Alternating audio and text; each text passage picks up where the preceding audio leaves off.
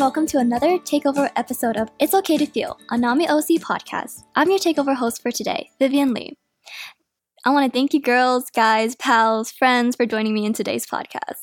So, this unique takeover episode is a feature on the NAMI OC Media Masterclass, which teaches teens and young adults ages 16 to 24 the basics of podcasting and growing our social media presence. Takeover episodes feature media masterclass students like myself who want to start their own podcast. So, my name is Vivian Lee. I just turned 18 years old on Tuesday. So my goal is to educate others on mental health and its impact on students.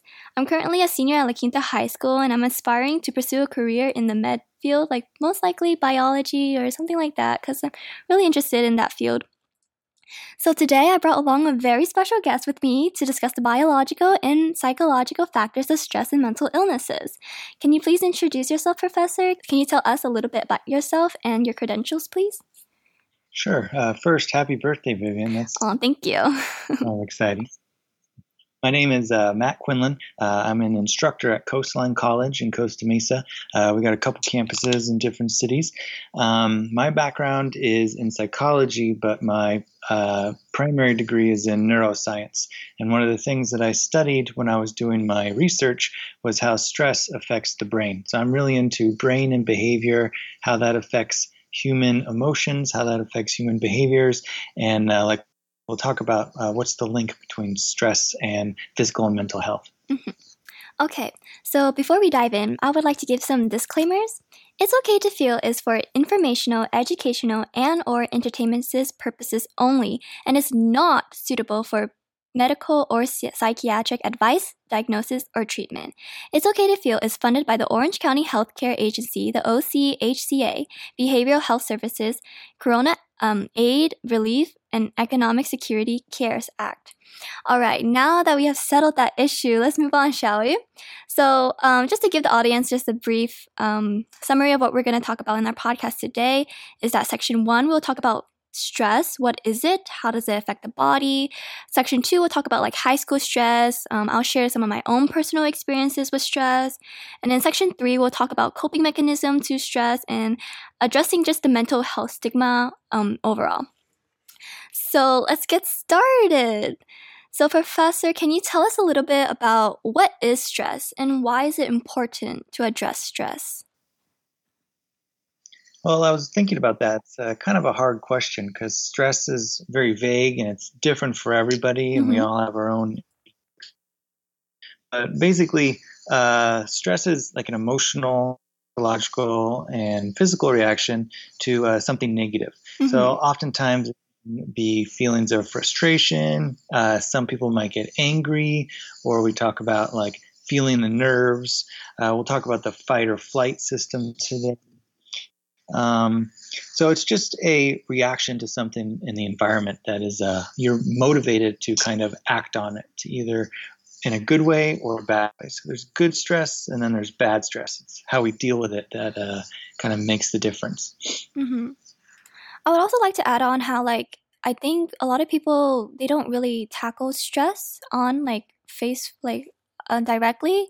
They see stress as something that's really negative towards their life, and they try to push it aside rather than trying to find solutions to actually overcome it and make stress their friend rather than their enemy, which is with our TED Talk that we watched on stress. I forgot who it was by, but it was really insightful because all of my life I've seen stress as a negative thing to bring me down. It's just added on to my anxiety and kind of my depression, but also at the same time, if you view stress in a way that motivates you to do better for the future, it can act as your friend and help you get through things. So what I would like to talk about is the major types of stress. I know there's frustration, internal conflict, change, and pressure. Can you elaborate on the 4 different types of stress, please? Sure, and I just wanted to point out that you made a very important observation where we need to cope with it and deal with it, and sometimes that's dealing with stress head on. Yeah. And that's why I like that TED Talk. It was called How to Make Stress Your Friend by Kelly McGonigal, if anyone wants to look at it. Really interesting. So we can talk about coping a little bit later. The major types of stress, the first big one is frustration. And I think everybody's felt frustrated Yeah. once or twice, It's probably inevitable, today. yeah. And that's kind of the idea where you have a goal or something you want to achieve, but you get blocked or you get Mm-hmm. stopped on the way. And it makes you frustrated, makes you feel angry or nervous about it. So there's simple ways and complex ways that this can happen. One we all deal with a lot, especially in LA and Orange County, is like traffic, right? Yeah.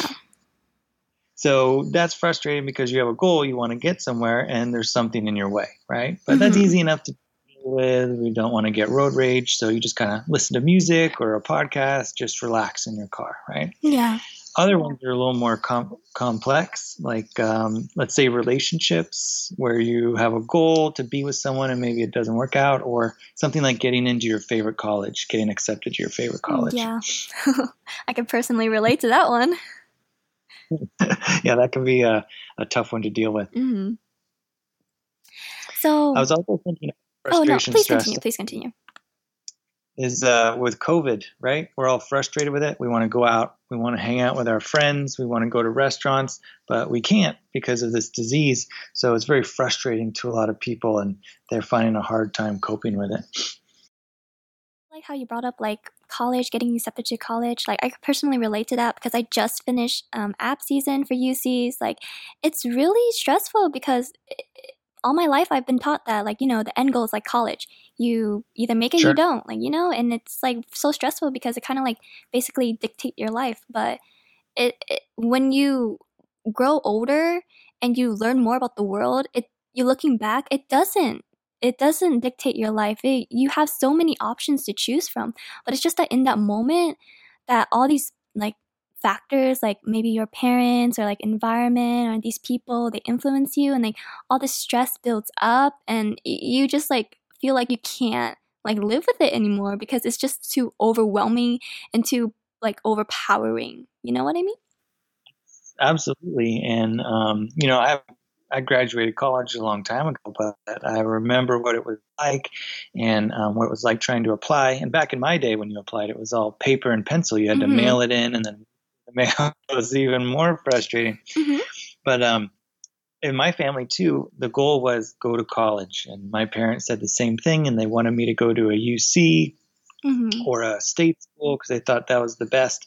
And I actually think that's one of the reasons I teach at a community college is because there's just as many good professors and maybe not quite as much pressure on people, so they wouldn't get frustrated if they're in a little bit more laid back but still academically appropriate school as opposed to like a UC or anything like that. So I like it goes along with all the college experiences. Mm-hmm.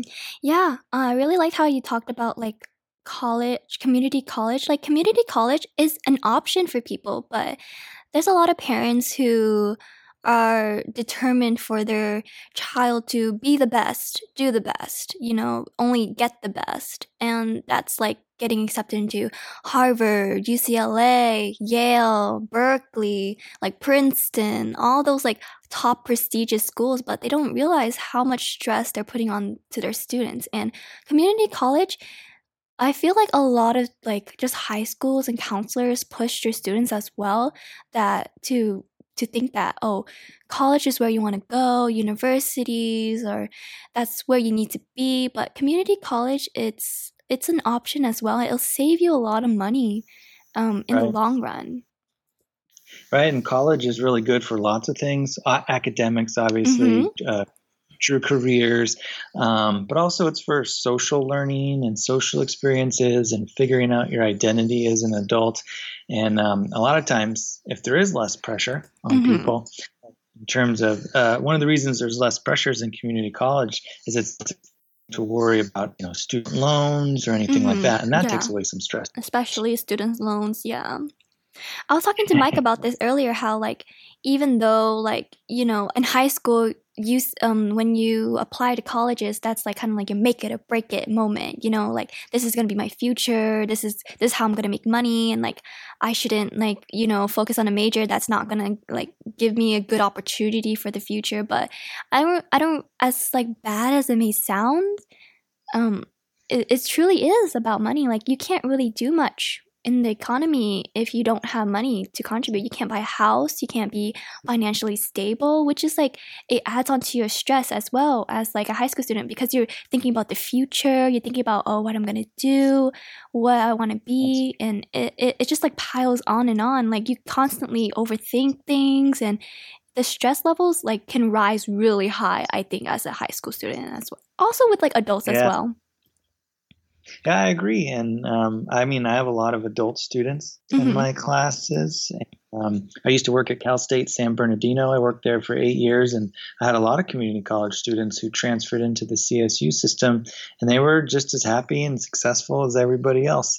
So it's kind of a good option, you know, if you are getting frustrated by the stereotypical college process. It is a good way to sort of have a backup plan and then see what you want to do. Yeah. I written this in our discussion for an assignment for our psychology class, but I just wanted to like bring it back to this podcast. Like the more I think about it, the more how I see stress it can't be avoidable.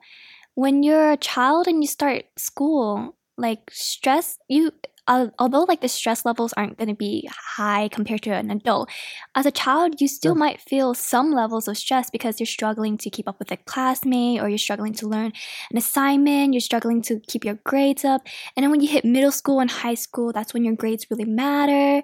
That's when, you know, your grades are going to go to your transcript, your college is going to see it.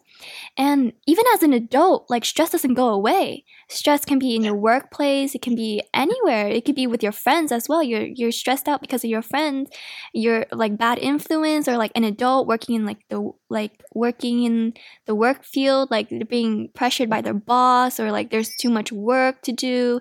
Like as I see it, like stress is like kind of like a universal thing that you can never get rid of, and there's no like definite solution for it, but there are possible ways to like reduce stress. Right. I think you made a very important point. Everybody, literally everybody feels stress. And one of the things I tell all my students is, you know, if you're a high school student and you feel stressed out by, you know, your friends or social experiences, trying to get into college, getting good grades, you look backwards and you say, oh, what are those middle school kids worried about? They don't have any stress. They just, you know, have to go to math and English and play at recess. But then college students look at high school students and they say, well, I'm in my class and I have to get a job and I'm taking so many classes at a college level. What are high school students worried about? They don't have any problems. And then adults look back and you say, college kids, problem. They get to go to parties and hang out. They don't have to have a job. So stress really is universal and everybody feels it. There's just different types and levels of stress. And you were saying, even little kids can feel stress, you know, social, friend stuff. So we always have to remember everybody deals with it, and it's always going to be a part of our life. So the best thing to do is find good, healthy ways to cope with it and to manage. Okay. With that being said, there are different types of methods to respond to stress. Can you tell us a little bit more about the different types of responses, please? Oh, there's lots of different ways to respond to stress, and it can be to any kind of stress. Like we said, there's very individual differences in how people feel stress, and there'll be individual differences in how people effectively respond to it and cope with it. So on a general level, we call them coping mechanisms. You can have adaptive ones, good ones, or maladaptive ones, or bad ones.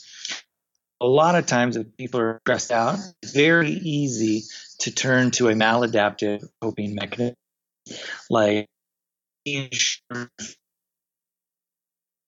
foods, right? Or some cigarettes, or using alcohol or drugs or something like that. Those are all negative things for dealing with stress for lots of reasons. And we can get into that later if you want. So what I always tell people is the best way to deal with stress, like you know, the everyday stress that all of us feel. One is support, just talking to people about it. Telling your friends, telling your parents, telling your partner, your boyfriend or your girlfriend, or you know, taking advantage of counselors at school, at the high school or college. And then something else that I really like, this is the way I get my stress out, is by exercise, like Yeah, walking, definitely. sports, or if you don't like sports or jogging, meditation or swimming or anything that just, uses a little energy. Mm-hmm. I like how you talked about like utilizing your resources that are put out there for you to use. I'll elaborate a little bit more on our second section where I talk about like high school students and their reluctancy to, reach out for help. But we'll save that for our second section, and we'll move on to talking about how stress impacts our physical health. Like, how does the body react to stress when it's dealing with like immense levels of stress? That's a great question, and because there's a lot of ways that we respond to it. And like I said earlier, I'm a biological psychology person, so I Yes. really like evolution and how the brain works and how our body responds to it. And we have these very old biological, physiological systems that respond. And so we always call it the fight or flight system that gets you ready to fight something or run away from it. So the same things that our ancestors 50,000 years ago dealt with stress, our body reacts the same way. I kind of conceptualize it like, what would happen if you saw a bear, right? What does your body do? Your palms get a little bit sweaty, your heart rate goes up, your lungs start to work really fast, your pupils get really big. So it's your physiological system preparing you to deal with that bear. Right? Yes. So we can react the same way to other stressors, like taking a test or getting a fight with our parents or our boyfriend or girlfriend or something like that. So that's one way that we kind of respond. We also have emotional responses, like how we feel about it. So some people get angry, some people get quiet and sort of shut off.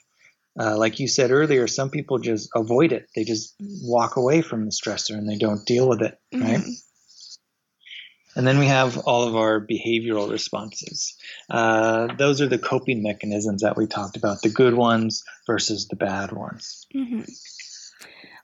I noticed that when I was reading our textbook and I was watching our TED Talks that were assigned to us, it kind of talks about how stress is linked to like other mental illnesses and potential heart diseases. Can you elaborate more on that and like why it happens? Sure. So it's kind of weird because how would a psychological thing cause physical problems, right? And we don't really that kind of stuff. But one of the things we don't think about is that every time we're stressed out, we do have that physiological reaction. So it's kind of like your brain thinks every time you're stressed out, a bear is chasing you. Yeah. So if you had a bear chasing you 10 times a day, you'd be pretty wore out by the end of the day, right? So one of the reasons stress is linked with physical health is through the heart. Because every time we get stressed out, our heart rate goes up. And every time our heart rate goes up, our blood vessels have to work harder and they have to stretch out and pump blood to our muscles to prepare to fight or flight. So people who have long-term chronic stress over years and years and years, they end up with different kinds of heart disease, or they could have a stroke, or they could end up with like high levels of inflammation. And all of those things could to other kinds of physical ailments too. Definitely. Yeah. It's important to be responsible for like your own mental health as well. Like if you see you're stressed out, maybe you should do something about it and like you, as we talked about earlier, talk to somebody. But it's easier said than done because you want to get help, but also at the same time like your mind is like refusing to actually reach out and get help. So we'll talk about that a little bit more on the second section. Speaking about that, do you have anything to say? I was just going to say it's hard to do that. Yeah, People definitely. don't because it's kind of embarrassing, even though it shouldn't be. It's hard to admit that you're stressed out and need some help. And also it's easier to do the bad coping mechanisms that we talked about, like just eat ice cream or drink a beer or something like that. It's just easier to deal with it immediately, even though those kinds of things have long-term negative physical consequences as well. Yeah, like talking to like a therapist or talking to your friend, it's not easy to open up, like, because you're like, Right. you're being very vulnerable to them. You're expressing your feelings, your deep feelings on your inside. It's not easy to talk about that to somebody because it requires a lot of trust as well. So all this like factors like come together that can prevent you from relieving your stress in a way too. And everything you just described can be stressful in and of itself too. Yeah. So that's the other problem. Yeah, it's stress is a very, very complex topic. Okay, Yes, that's so what we're talking about. Very interesting. mhm. Okay, so I would like to share some of like as a high schooler myself, I'm like a senior this year, I'm graduating. But class of 2020, class of 21, maybe the classes younger than me, we're gonna have a lot of stress on our plate. And Sure. it's even though like it's a global pandemic, everybody should stay safe and everything, you can't help but feel a lot of stress because you don't get to do the things that you used to be able to do to relieve the stress. Like maybe you go out with friends when you're feeling stressed. Maybe you go to like art museums when you're stressed. It just relieve some of the stress and you feel a little bit more relaxed. But all those options aren't available for you anymore because everybody's on lockdown. So I would like Right. to talk about high school stress and just like the competitive nature of school overall. Okay. So as a child, I was really fortunate enough to be able to participate in the GATE education. I think it's like for the gifted students. Right. Yeah. And yeah, and growing up, like we were always like in my elementary, it was like the gates and non-gates, and I didn't really like that concept because you're kind of like discriminating and you're kind of making cliques between like the students. Like it's not whether like how intelligent you are, but it's how you use that intelligence to do better. You know? And it's like you shouldn't base someone's worth off of their intelligence just because they can't think the way that you do, maybe because of like their own like biological factors. It doesn't like you shouldn't be able to, base their worth off of it. Right, and you're absolutely right. And I think creating these groups, saying someone's gifted and someone is not, Mm-hmm. is stressful too. And creating these groups that are against each other in one way or another. And one of my favorite things in psychology that I love talking about and I love learning about is the theories of intelligence. And one of the theories of intelligence is this guy Gardner, and he Mm-hmm. said there's 8 different kinds of intelligence, and one of them is logical, like being good at school, Yeah. getting good grades. Because that's what my parents always said. You got to get good grades. You got to Yeah, get A's. I think everybody's parents want like their child to do the best, be the best, be on top of school, be the A student, Right. be on top of everybody. It's just the parents, they just want for the best for their child, but they don't realize that like you shouldn't like let their child think that their worth is based on their intelligence because it just degrades them and it causes them a lot of stress to do well in school. And like you were just saying, people can feel really bad. And that's why I like these theories of intelligence by Gardner, because he says there's 8 kinds and only one of them has to do with academics. Mm-hmm. There's also people who have like musical intelligence. Maybe you are really good at playing the guitar or the piano. Like Mm-hmm. I'm not. I'm terrible at instruments. Yeah. Languages, being able to pick up and speak different languages. Emotional intelligence. There's a bodily intelligence that helps people be good at sports. So I think if we recognize those different kinds of intelligence and encourage it and foster it in people, Mm-hmm. then we would have less stress in younger kids. Yeah, I especially agree because, like, as you mentioned, there's like all different types of intelligence, like musical or art, and it's just a variety. And like parents, they send as like a small child, like what you're 8 or 9, they force their child, they force their child to go to like after school programs, tutoring programs, and it just like force them to learn constantly 24/7. And what they can't do is force their child to, be intelligent as they wish they were. And with like being musically talented, it's another way of like expressing yourself as well. As I said earlier, it's not about how like smart you are, but it's about like what you do with that intelligence. Like if you're really good at like playing guitar or piano, you could become a musician. And who knows, you can like compose amazing songs, write amazing song lyrics, you could like make the next pop trendy song on the internet or anything like that. And it just really depends on what you do with that intelligence rather than like, oh, just labeling people with like an A or B or C or gifted and non-gifted. Right. I think you said that in a very nice way that makes a lot of sense. And one of the things that I see as encouraging is the older generations. Let's say the baby boomers. Mm-hmm. They were good grades, go to high school, go to college, get a job. That's what you do. But what I'm seeing now is our society and our people are a lot more open to the things you just talked about, like seeing someone loves music instead of wanting to be a lawyer, or understanding that someone likes to paint instead of wanting to be a doctor. Yeah. Like all these people can be successful. And if you're allowed to be successful in your own way that makes you happy, we'll probably have a lot less stress in your life.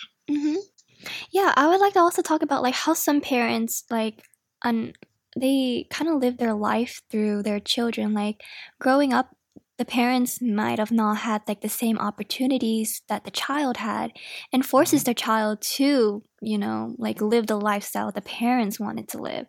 And that's not healthy at all because they need to realize that like as unfortunate as they are, like time is changing for their child to do better in like school or like a music academy or like even in the sports. Like I feel like a lot of parents, they only focus on academics because, you know, academics, good grades, get into a good school, get a degree, get a good job based on your degree, but you can do so much more if you just hone on your skills and get experience. You don't necessarily need a degree, although it's preferred to get like higher paying jobs, but that doesn't necessarily mean that you have to, like that's your end goal. Right. I think you're correct. And I think the first place to start is that it's important to remember that parents always want what's best for their kids, right? And so they're doing it out of a place of love, and they just want their kids to be successful and be happy, especially if they weren't as parents. So I just always tell people to be careful. Like your parents just are trying to do what they think is best for you, right? Yeah. So it's always good if you do feel like your parents are forcing you to do something, like take a class you don't want to take. It's good to talk to them and say, hey, this is the stuff I really love. These are the things I really like. And you can talk about why you like them. And then, like you said, you can lay out, well, here's my career options if I want to do something like that. So it's not just, you know, like studying psychology. There's a lot of things you can do with psychology, and you probably won't make as much money as a lawyer or a doctor or a salesman, but you can be just as fulfilled, like you were talking about. Yeah, some people they're made to do this. Some people are made to do that. Like we mentioned earlier, how like some people are musically talented or sports oriented, while other people are not. Like they're just made to do what they were like, you know, gifted to do in. And what I wanted to talk about next is like how high schoolers have to face with like the toxic hustle culture of like high school overall and in general. Like the pressure to receive all these academic achievement, balance schoolwork, volunteer, do all these extracurriculars, join a sport, be active in your school. It's just too much. There's only 24 hours in a day and there's only 7 days a week, and Saturday and Sunday should be your days off, but students are going out, volunteering at hospitals, you know, working on a big project, doing their Gold Award, or if they're in Girl Scout, Boy Scout, Eagle Award. And they're just required to do so much and juggle so much, and yet, like, they aren't getting enough recognition for it. Well, I think part of the issue is the culture we've created with getting into college. And this is what you were about earlier, is you have to do all that stuff if you want to go to Princeton or Harvard or things like that. And so that's what I was saying earlier. Like there are other options if you don't want to go to college. Like some community colleges have trade schools to learn how to be a plumber or an electrician, and people will be really successful and happy doing that kind of thing. And so you take away a lot of that stress. So I think if you are in high school and you are feeling that way, like you're overwhelmed, number one, it's good to talk to your parents about it and say, I'm feeling overwhelmed and I could use maybe Saturday off instead of doing this one activity. Mm-hmm. And really just focus on the things that you enjoy doing and that you want to do for your future, right? Mm-hmm. So you probably find a balance with what your parents are hoping for you and what you would like to do in your own future. And then the other part is just finding coping mechanisms like we talked about. Like you were saying earlier, it's really hard for everybody right now because of COVID, but especially for people who just want to see their friends or hang out at the beach or go to a museum or something. We can't do that. Yeah. So all our old mechanisms aren't really working anymore. Mm-hmm. So it's good to find stuff that makes you feel better, helps you calm down, like meditation or going for a hike in the middle of the woods where there's no people, stuff like that. That can help balance everything out. Mm-hmm. I want to bring it back to what we talked about earlier about how like we have to talk to others to receive help and like just get the stress off our chest. What I notice in high school students is that even though they're given like the resources like counselors, psychiatrists, and a therapist on school campuses, and they have countless of friends that they can rely on, they choose to just bottle up all their emotions and they don't reach out even though the resources are out there for them to use. They're very lacking of like wanting help or like receiving help in a way that like they're not utilizing the resources correctly. And that's a great point. And I'll tell you, it's not just high school students. It's college students, it's adults, it's older adults, it's elderly people, it's everybody. Yeah. And it's what we talked about earlier. It's easier to engage in these like negative maladaptive coping mechanisms because it just goes away immediately. Even though it doesn't solve the problem, we're just pushing it down. If you have a lot of stress, it's hard work to be able to deal with it, and sometimes scare people off. So I 100% agree with you. People need to use these resources like counselors, career counselors, educational counselors, and they really, really want to help you. We have a lot of them at my college, at Quinlan, and they're great. They're wonderful, but it's just hard to get people to want to admit that they need help or to get in and come and ask for it. Yeah, that's really true because like I know a couple of friends who have spoken to me about like their feelings. I'm just like, okay, I can only help you so much. You know, I can support you as a friend, but I'm not licensed to help you like further because I don't know how to, you know? And it's gotten to a point where you just have to refer your friend to a counselor or a psychiatrist in order for them to get better. And it hurts because, you know, you don't want to like, in a sense, like, rat your friend out or stuff like that, how the kids call it, but like it really, it's like an action that you should do in order to help your friend, no, even though it might feel like you're betraying them in a way and stuff like that. In the end, it's better for them. Well, I think you're very aware, and I'm glad that you're that aware that some people might need more help, and it would require someone who has like clinical training and things like that, because not a lot of people think like that. Like we talked about earlier, stress, a really good coping mechanism is social support. Yeah. So it's really great that you talk to your friends about this kind of stuff because that can help the stress so it doesn't get worse and worse and worse. And then like you said, if it does, you definitely need to talk to either a school counselor or a parent and make sure that it's not going to start to develop into a psychiatric disorder like depression or anxiety or something even more drastic. So that's really good that you're thinking like that. And I think part of it, you use the phrase like get ratted out. I think that's from the older generations, from like my generation and the baby boomers. You weren't supposed to talk about your feelings, especially male. And you were seen as like weak or, distracting, like just deal with it. And so one thing that's very encouraging to me as I see younger generations come through high school and college is they're much more willing to talk about their feelings and they're much more willing ask for help. So I think we're right on the edge of a cliff where we're going to see a lot more acceptance of talking about feelings and emotions and stress, whereas 10, 20 years ago, you just didn't do it. Yeah, I totally I agree. How like the mental like just the mental stigma around mental Sure. health is just really, really bad because you're supposed to talk about your feelings. You're supposed to like, comfort each other. People need each other. We're humans. We need to rely on each other. But if you just like disregard those feelings, it's just gonna it's gonna become worse because if you don't tackle those feelings from the beginning, it's just gonna spiral into something that's gonna be a lot worse in the future.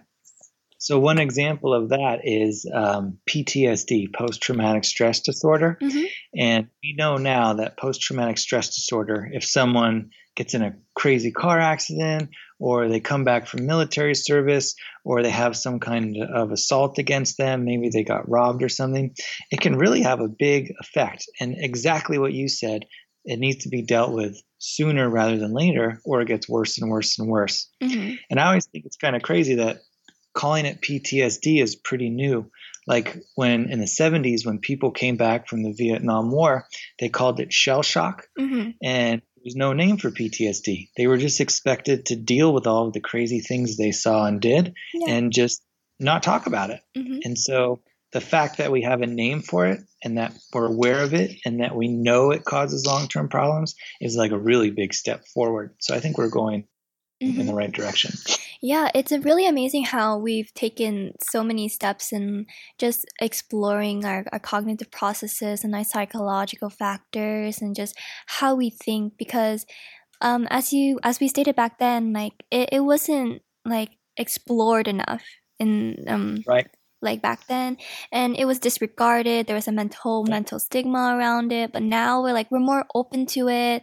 There's science and there's studies on it, and there's more experiments, there's researches on it, and I feel like that's really important for us to take a big stab at diminishing the mental health stigma overall as in Right. general. I agree with you, and that's a very important part of it because if you feel like having anxiety makes you different, then that's going to be even more stressful. Mm-hmm. So if we can normalize things like depression and anxiety and feeling stress, and everybody has it, everybody talks about it, Mm-hmm. and some people it's a little bit more severe, but that's okay. Mm-hmm. That can actually lessen stress and disorders a little bit, normalize it and talk about it in a social conversation. Mm-hmm. I feel like people stray away from stress is because the constant comparison of their lives against other people. I feel like I'm guilty of this too. Whenever I'm stressed, I just think about, oh, so and so has it worse than me. I shouldn't be stressed about this. It's that like kind of like instinct and that reaction for us to dismiss stress, which is not a healthy thing to do. But I feel like that's a very common occurrence for people to deal with stress these days. Yeah, I think it can go either direction, right? You can either say, "Oh, other people have it worse than me." Like we can look at different where there's war or famine or something, and say, "Well, I shouldn't feel so bad." But in one sense, that's correct, and we need to be aware of those differences. But also, that's diminishing your own feelings and your own emotions, right? So if you're feeling that way, you should deal with them, even if it's not as bad as someone who's homeless or doesn't have enough to eat, right? And then also some people will say, well, they'll compare themselves to other people and say, well, why can't I have what they have? Why do they deserve it when I don't? And that's also stressful. Yeah. So the point you're making, and I think you're 100% correct, is if you have stress, if you have an emotion, if you have a problem, you should deal with it one way or another in a healthy way, so it doesn't get bad. Yeah, the thing about stress is like just how you view it. Like people can have like a negative view on it, or they can be very optimistic about it, and it just really shapes how they react and how their body reacts. And I definitely agree. I do too, and that's one thing from evolution that I learned is how people observe things. Mm-hmm. Because from your body point of view, stress is supposed to be motivating. Yeah. Stress is supposed to help you motivate to fight or run away. So if we don't get motivated by stress, then it's going to get worse and worse and worse, and we're going to have those negative side effects we were talking about. Mm-hmm. Okay, due to time, let's move on to our last segment. Okay, we're gonna talk about types of treatment for stress. So I know that there's therapy and there's also biomedical therapies. Can you elaborate a little bit more on the different types of therapy or types of treatment, please? Sure. And this is just in general for all kinds of psychiatric disorders and things like that. But there's insight therapies, which Mm-hmm. is basically like sitting down and talking with someone and trying to find the source of why you might be depressed or anxious or stressed. So, like Freudian psychoanalysis is an example of that. Mm-hmm. You sit down and you talk about your dreams, or you just talk about your feelings, and you just talk and talk. And then the clinician is trying to figure out, well, what's a common theme? Like, what's the root of all these causes, right? Mm-hmm. Then there's behavior therapies, and these are aimed at changing people's behaviors Mm-hmm. and their bad thinking patterns and behavioral patterns. So a really common one that's very effective is called cognitive behavioral therapy, CBT. Mm-hmm. It uses principles of learning like rewards and punishments and classical conditioning to try to help people figure out how to change the patterns there. Right? Mm-hmm. And then the biomedical therapies or the medications, pharmacotherapies, Mm-hmm. these are the prescription drugs that we get, and they will directly act on your brain chemistry, like dopamine or serotonin, to try to fix whatever biological changes are in your brain, right? Mm-hmm. One really important point to me is that pills don't fix everything. If you're given a prescription for an Mm-hmm. anti-anxiety drug or an antidepressant drug, um, it should be used in combination with either a behavior therapy or an insight therapy Mm-hmm. to get the best effect out of it. Yeah, I really like how you pointed out how like drugs, they don't like necessarily fix everything. You can't just, overdose on drugs and say that, oh, it's gonna help me, it's gonna help my brain, it's gonna help all my hormones and be in place and I'm gonna be balanced again. It doesn't work Right. that way. You can't just chug a bottle of like antidepressants and call it a day. Even though Right. you want to do that, even though you want your depression to go away, that's not the solution that you should take, or the path that you should take, rather than. And it's hard, I know it's hard for people to, as I said earlier, like just to reach out and like help people, because with drugs, like it's a simple pop a pill, drink and go, it's very simple for them, it's a very quick Right. solution with them. And with like Well, therapy, oh yeah, continue. What would you like to? I was just going to say that's a very important point, and it's what we talked about earlier. So, just as an example, you said depression.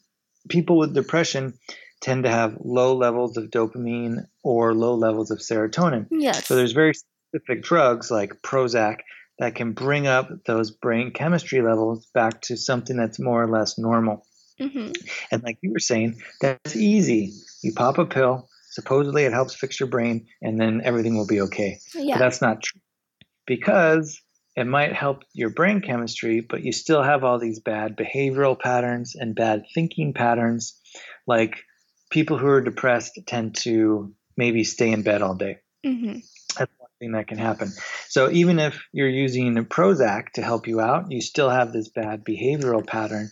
It's not bad, but it's maladaptive, let's say, that a behavioral therapist, a CBT therapist, could really help you with. So like you were saying, the drug part is easy. The hard part is the clinical therapy and the behavior therapy, but Mm-hmm. that's also really, really important part. Yeah, and the hardest part is like talking to somebody, like receiving help and like just opening up to other people. And sometimes it's really hard to talk about like your stress. Like sometimes you're not able to describe it in words. It's a feeling that you feel so stressed out or frustrated that it's just like a combination of all these emotions that's overwhelming you, that you're not able to express your emotions or your feelings correctly through words. And it's tough to do that. And I understand people who, are reluctant to, seek help and talk to others. Like, I'm very guilty of that. Like, when I was like my junior year last year, my sophomore year, things were getting like pretty rough, like with schooling and everything. But like, I decided to talk to my counselor and talk to my psychiatrist on school and talk to my parents, and it helped me out a lot. Like, that's when I realized that you shouldn't like stop yourself because you're scared to talk about your feelings, even though they might be overwhelming and hard to tackle at first. The outcomes will relieve a lot of stress off your shoulders, and you might be feeling a lot better afterwards. And that doesn't necessarily mean that you should go straight to drugs, as we were saying earlier, like, oh, I'm clinically depressed, let me get the drugs, like, and I think that it'll be better, but that's not the way to go. Maybe you should, like, take a step back and approach it and in a different perspective as well.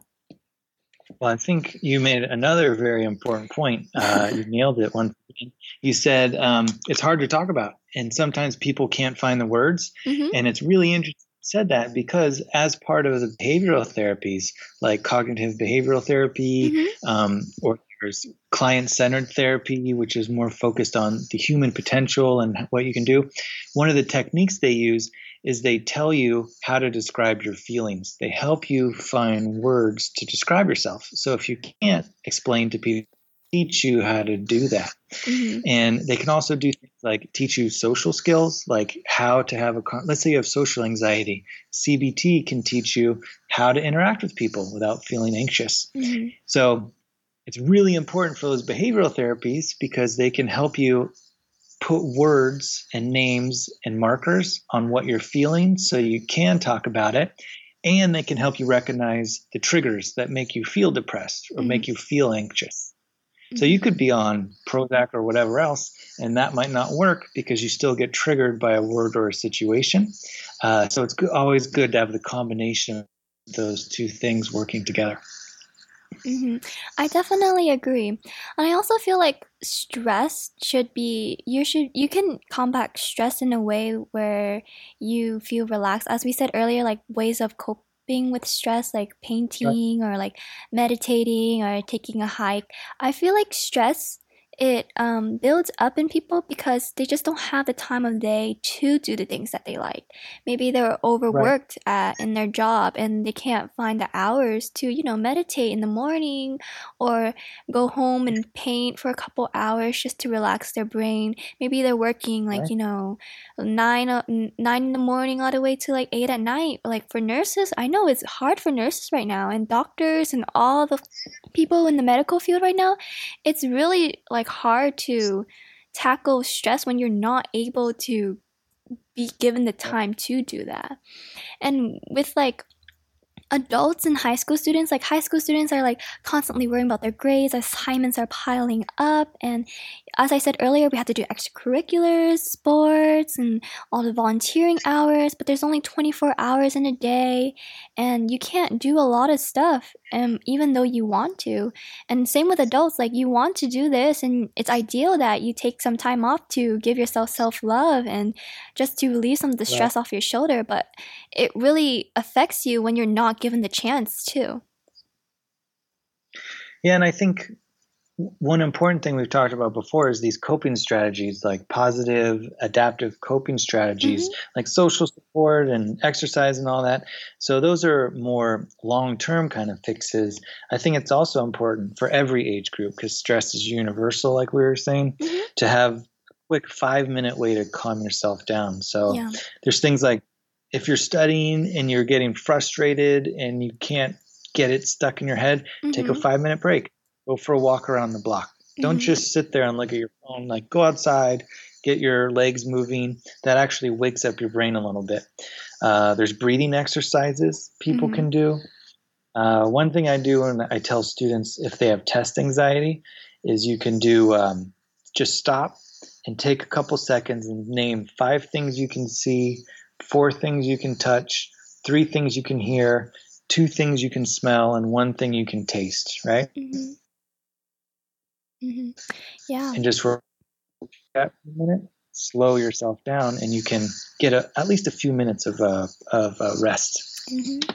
I think one one of like an issue that I would like to address is like we should start off like learning about stress, or like not necessarily stress itself, but teach younger Hmm. kids like elementary, like a form of stress, not in a way that, you know, our neuro like psychology with all the like terms and hormones and Right. all the therapies and the scientists, but like in a way that children understand that it's okay to communicate their feelings. If they're feeling stressed, they should talk about their emotions rather than, you know, cooping it up. If you start to teach them at a young age, it's more likely that they grow up to develop like these skills of like being able to express themselves more freely. Because I know that as a child, I was very like reluctant on expressing my feelings. I didn't really talk about my feelings much because I didn't really want to talk about it, nor did like I practice that as a child. So I struggled making my own decisions, dealing with stress as I grew up. So what I would like to like teach younger like children these days is that like it's okay to talk about your feeling. If you're feeling mad, then talk about it. If you're feeling stressed, talk about it. It's okay to feel these feelings because it's natural. Right. And so I have a 6-year-old boy and a 4-year-old boy, and that's exactly what we're doing as they grow up. If they get mad at each other and they start yelling and hitting, we make them stop and Hmm. start explaining words like why they're mad. So I think that's a great idea. And I think a lot of it though falls on the parents.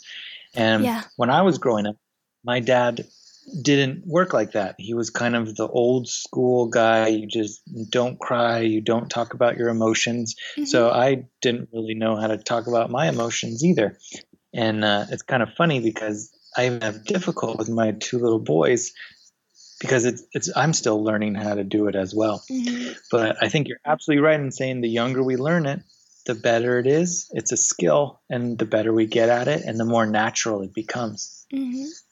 Yeah, like obviously we can't do anything about the older generations. Like we can't change their mind because they grew up with like their own mindset of how to deal with stress or emotional illnesses, or I mean mental We can, illnesses, excuse me, mental we can, but illnesses. Yes? we can do it. It's just harder for them to do it because Yes. it's a habit, a Mhm. behavioral pattern, and it's easier to stay in a maladaptive behavioral pattern than it is to do all the work and change it. So that's why I think it's a great idea to try to get kids to do it when they're younger, so we Mhm. give them the good habit Yeah. rather than the bad habit. Yeah, I think teaching the younger generations and then they grow up to be the older generation to pass down these like, you know, methods and these skills is like a lot better for the future, and like just our community as well as like people, we communicate better, we talk about our feelings a little bit more and we express more. So that will create like a better harmonious society as well. And I agree. And like I said, I'm hopeful because I'm seeing that with younger generations. And I teach my Psych 100 class to a class of high school seniors every semester. And it's amazing to me how willing they are to talk about their emotions Mhm. and if they do have a clinical diagnosis of depression or anxiety. So it's encouraging to me to see the younger generations, like Gen Z and everything, like talking about it and doing the hard work now because it's going to make everything better and easier later. Mhm. So how can we address the mental health stigma today? What can we do to make this mental health stigma disappear? So when you and I were talking about this before, I actually looked it up. I looked up to see how many studies there have been on the stigma associated with mental health. And Mm-hmm. just in the last about 18 months, there's been 6,000 different studies on the stigma associated with mental health. 6,000. That's Mm-hmm. crazy. So that's very encouraging to me, number one, because people are studying it to try to figure it out. Yes. And when I was looking through all those studies, they came from the United States, they came from Asian countries, they came from European countries, they came from Latin American countries. So that's also encouraging to me because it's being studied all over the world in all kinds of different populations. So they looked at mental health stigma in the family, at work, at society, Mm-hmm. And one of the things that I loved was most of these studies showed that education and awareness is the number one way to lessen the stigma associated with mental health. Mm-hmm. So showing people that it is normal, Mm-hmm. showing people that they can't just change. Like, I don't know if you ever heard, but sometimes if someone has depression, other people who don't understand it will say, well, just go outside, go for a walk, you'll feel better. Or, just do something fun. Just get over it. Mm-hmm. Yeah. And like we were talking about, that doesn't work if you have a brain issue. You can't just get over it. Yeah. So I think the stigma is coming from a lack of awareness and a lack of understanding. And the more we help people understand what mental illness really is and what mental health really is, we'll get less stigma and less problems with it. Mm-hmm. Okay, so we're at the end, or near the end of our session. Let's just, I would like to talk about why addressing mental health is important. And I would like to start off by saying mental health is important because it tends to your well-being and it tends to your emotional states, and then it just helps you feel happy overall in general. When you don't feel happy, you don't see the purpose in life, or you don't want to do the best that you can every single day. Right. And I think you're correct. And to me, talking about mental health and understanding it and lessening the stigma or decreasing the stigma is really important, because the more stress you have, it's going to give you emotional problems, psychological problems, and physical problems, all that stuff that we talked about.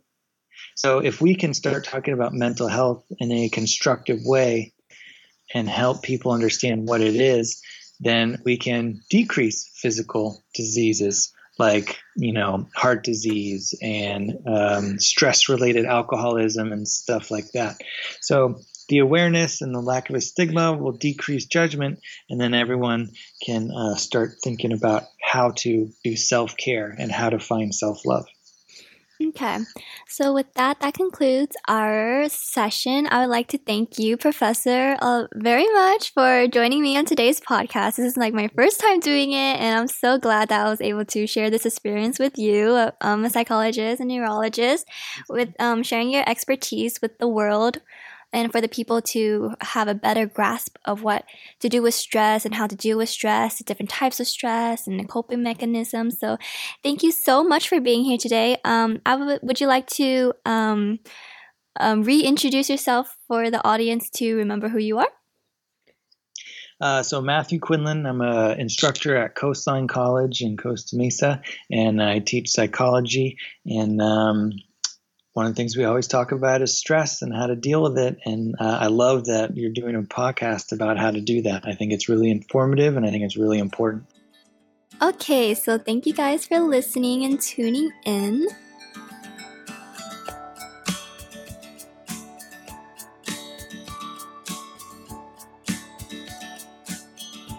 If you like the show, please rate and review on the Apple Podcast. It helps more people find the show, and it helps us to share a message of mental wellnesses to people in our community. And if you want to hear more of It's Okay to Feel, please smash that subscribe button and click the favorite on the Apple Podcast app.